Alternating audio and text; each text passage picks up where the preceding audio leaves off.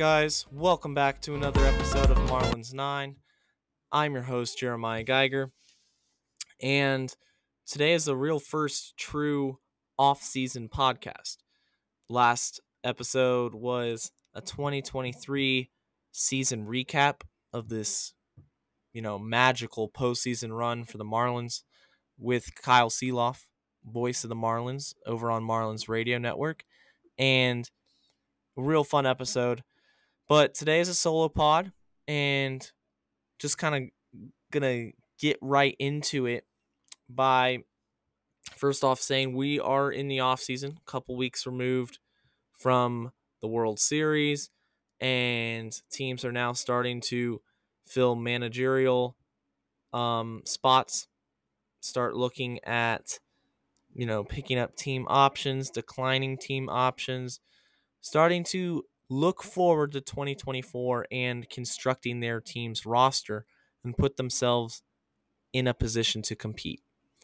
And that all starts with the ownership and the front office. And Kim Ng, the former Marlins general manager, and the Miami Marlins have parted ways. And it so begins a new era of Marlins baseball. And the new president of baseball operations, Peter Bendix, is coming to Miami from Tampa Bay and is now in charge of continuing the success that Miami found in 2023 and continuing to build the foundation for ultimately a championship team, to put Miami in a position to get back into the playoffs. Peter Bendix is over from Tampa, and he's ready to work. Bendix had been in Tampa Bay since 2009 and started as an intern, worked his way all the way up to becoming general manager, and is now over in Miami to be the top dog over here. Could not be more excited for this hire, and I'll tell you why. It really boils down to when you look at the situation that Bendix was in while he was during his time in Tampa Bay and the situation that he is now found himself in. You know the movie Moneyball, the whole Brad Pitt movie with the Oakland Athletics, Billy Beane, back in the day, the whole using analytics and small ball tactics to field a winning team, even though you don't necessarily have A, the most talented roster, or B, the resources, financial resources to construct the most talented roster. And you seek every advantage, every analytical advantage you can in order to construct a roster that can compete for a championship.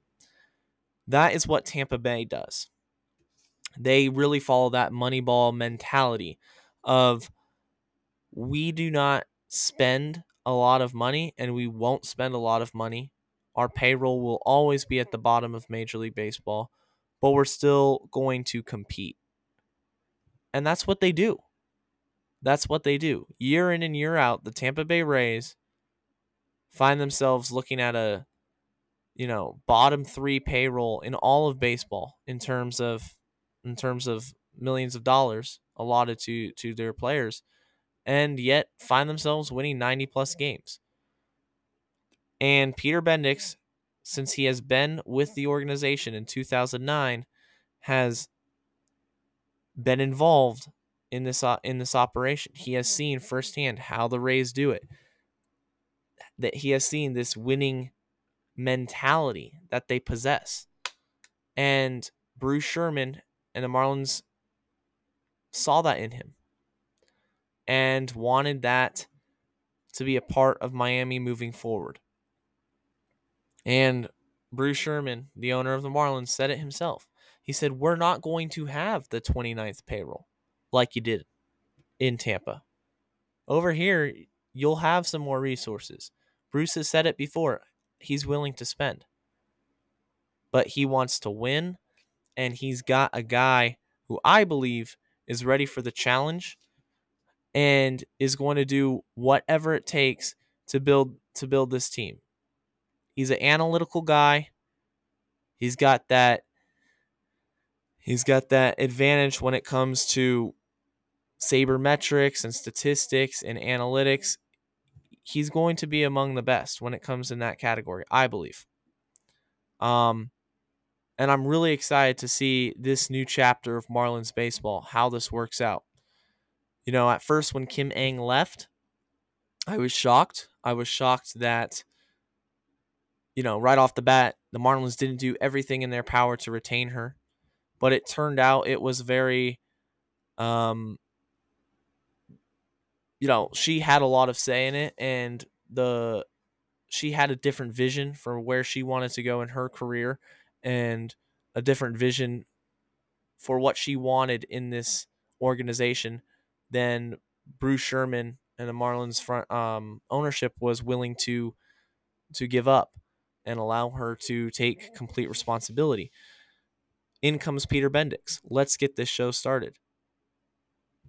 He has a good foundation. This isn't a dumpster fire of a team. This isn't a bare bones roster, just off the scrap heap. No, the Marlins made the playoffs in 2023. And they have visions of continuing success. That's the key right there, is consistency. Yes, you made the playoffs in 2023. What are you going to do in 2024? I want to get back to the playoffs. As a fan of this team, the ultimate dream is to win a World Series championship. How can this organization get there? How can this team get into the postseason again and win the whole thing? And that's going to be Peter Bendix as the president of baseball operation. That is going to be his goal. Could not be more excited. I want to talk about the free agent market and the most obvious positions of need, if you will, when it comes to the Marlins roster heading into next year. Shortstop and catcher. Shortstop and catcher. Two positions who all year, if you've listened to Marlins podcasts and related content, fans were not very happy with the lack of production from the catcher and from shortstop. Two very, very important positions in Major League Baseball, obviously, when it comes to defense. But offensively, it really turned into a black hole behind the plate. And at shortstop, the Joey Wendell trade and experiment over at shortstop really never panned out. It turned out that he just couldn't hit well enough, especially in 2023, just was not hitting. And it looks like the Marlins will not retain him for a third year after a really, really poor season, hitting almost 200, even 212, but just a terrible year offensively for Joey Wendell, and a disappointing end to his Marlins career. It looks like they'll be going in a different direction.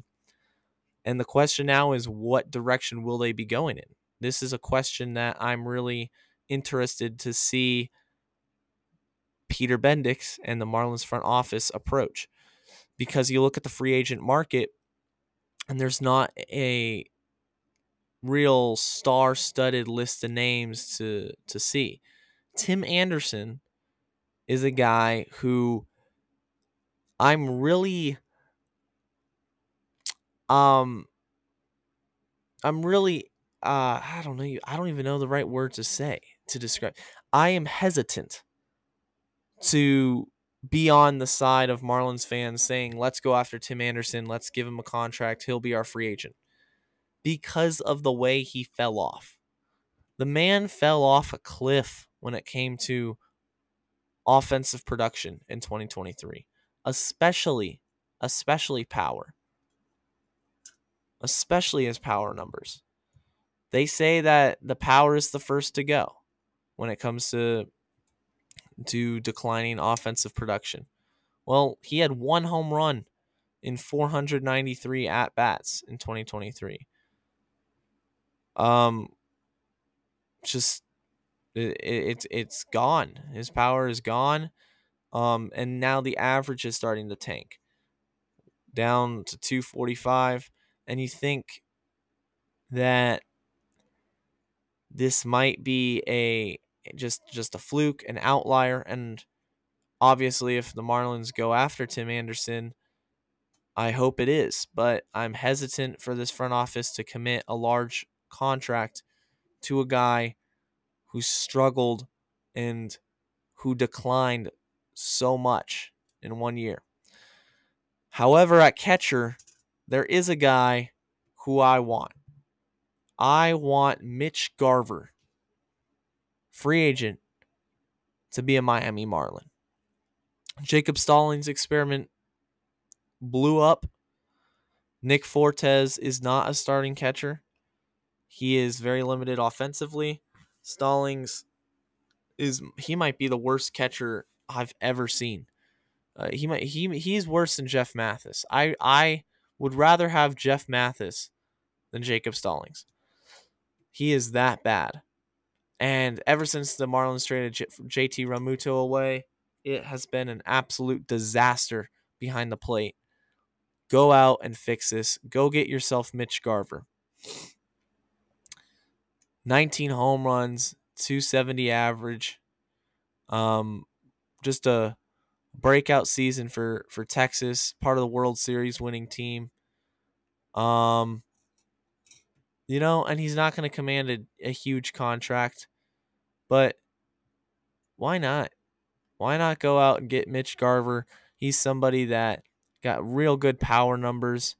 You go back to 2019, he had 31 home runs in 93 games. Like, he's got incredible power.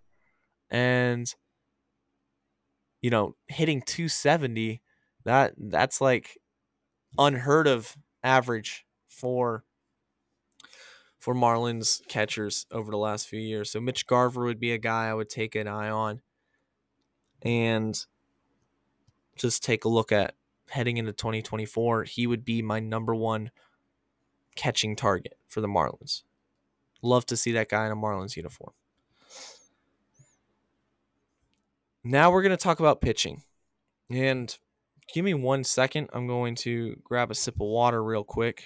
Give me a second. My voice is starting to lose me. It's late at night here, so let me get a sip of water.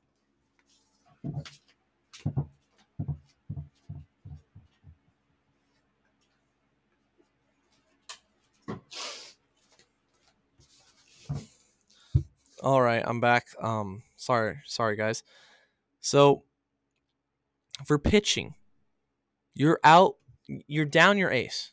You're down your number one, your ace, Sandy Alcantara is done for the year. Tommy John surgery is going to miss all of 2024.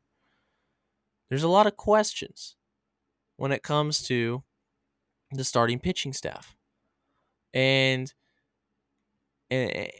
how they are going to be constructed. Jesus Luzardo, breakout season, awesome year from Luzardo. He'll be in there. He's going to really slide in to be the number one, number two guy for this pitching staff heading into next season. Yuri Perez, barring injury, this young star is on his way to becoming the next great Marlins pitcher. Braxton Garrett, can he continue his newly found success? I love Braxton Garrett and his rebound story, coming back from being an afterthought in the Marlins system, a former first-round pick who turned into a spot starter, long man, reliever, and then said, you know what? Nah. And went out and had himself a career year. Love to see him continue his success. So we got Luzardo.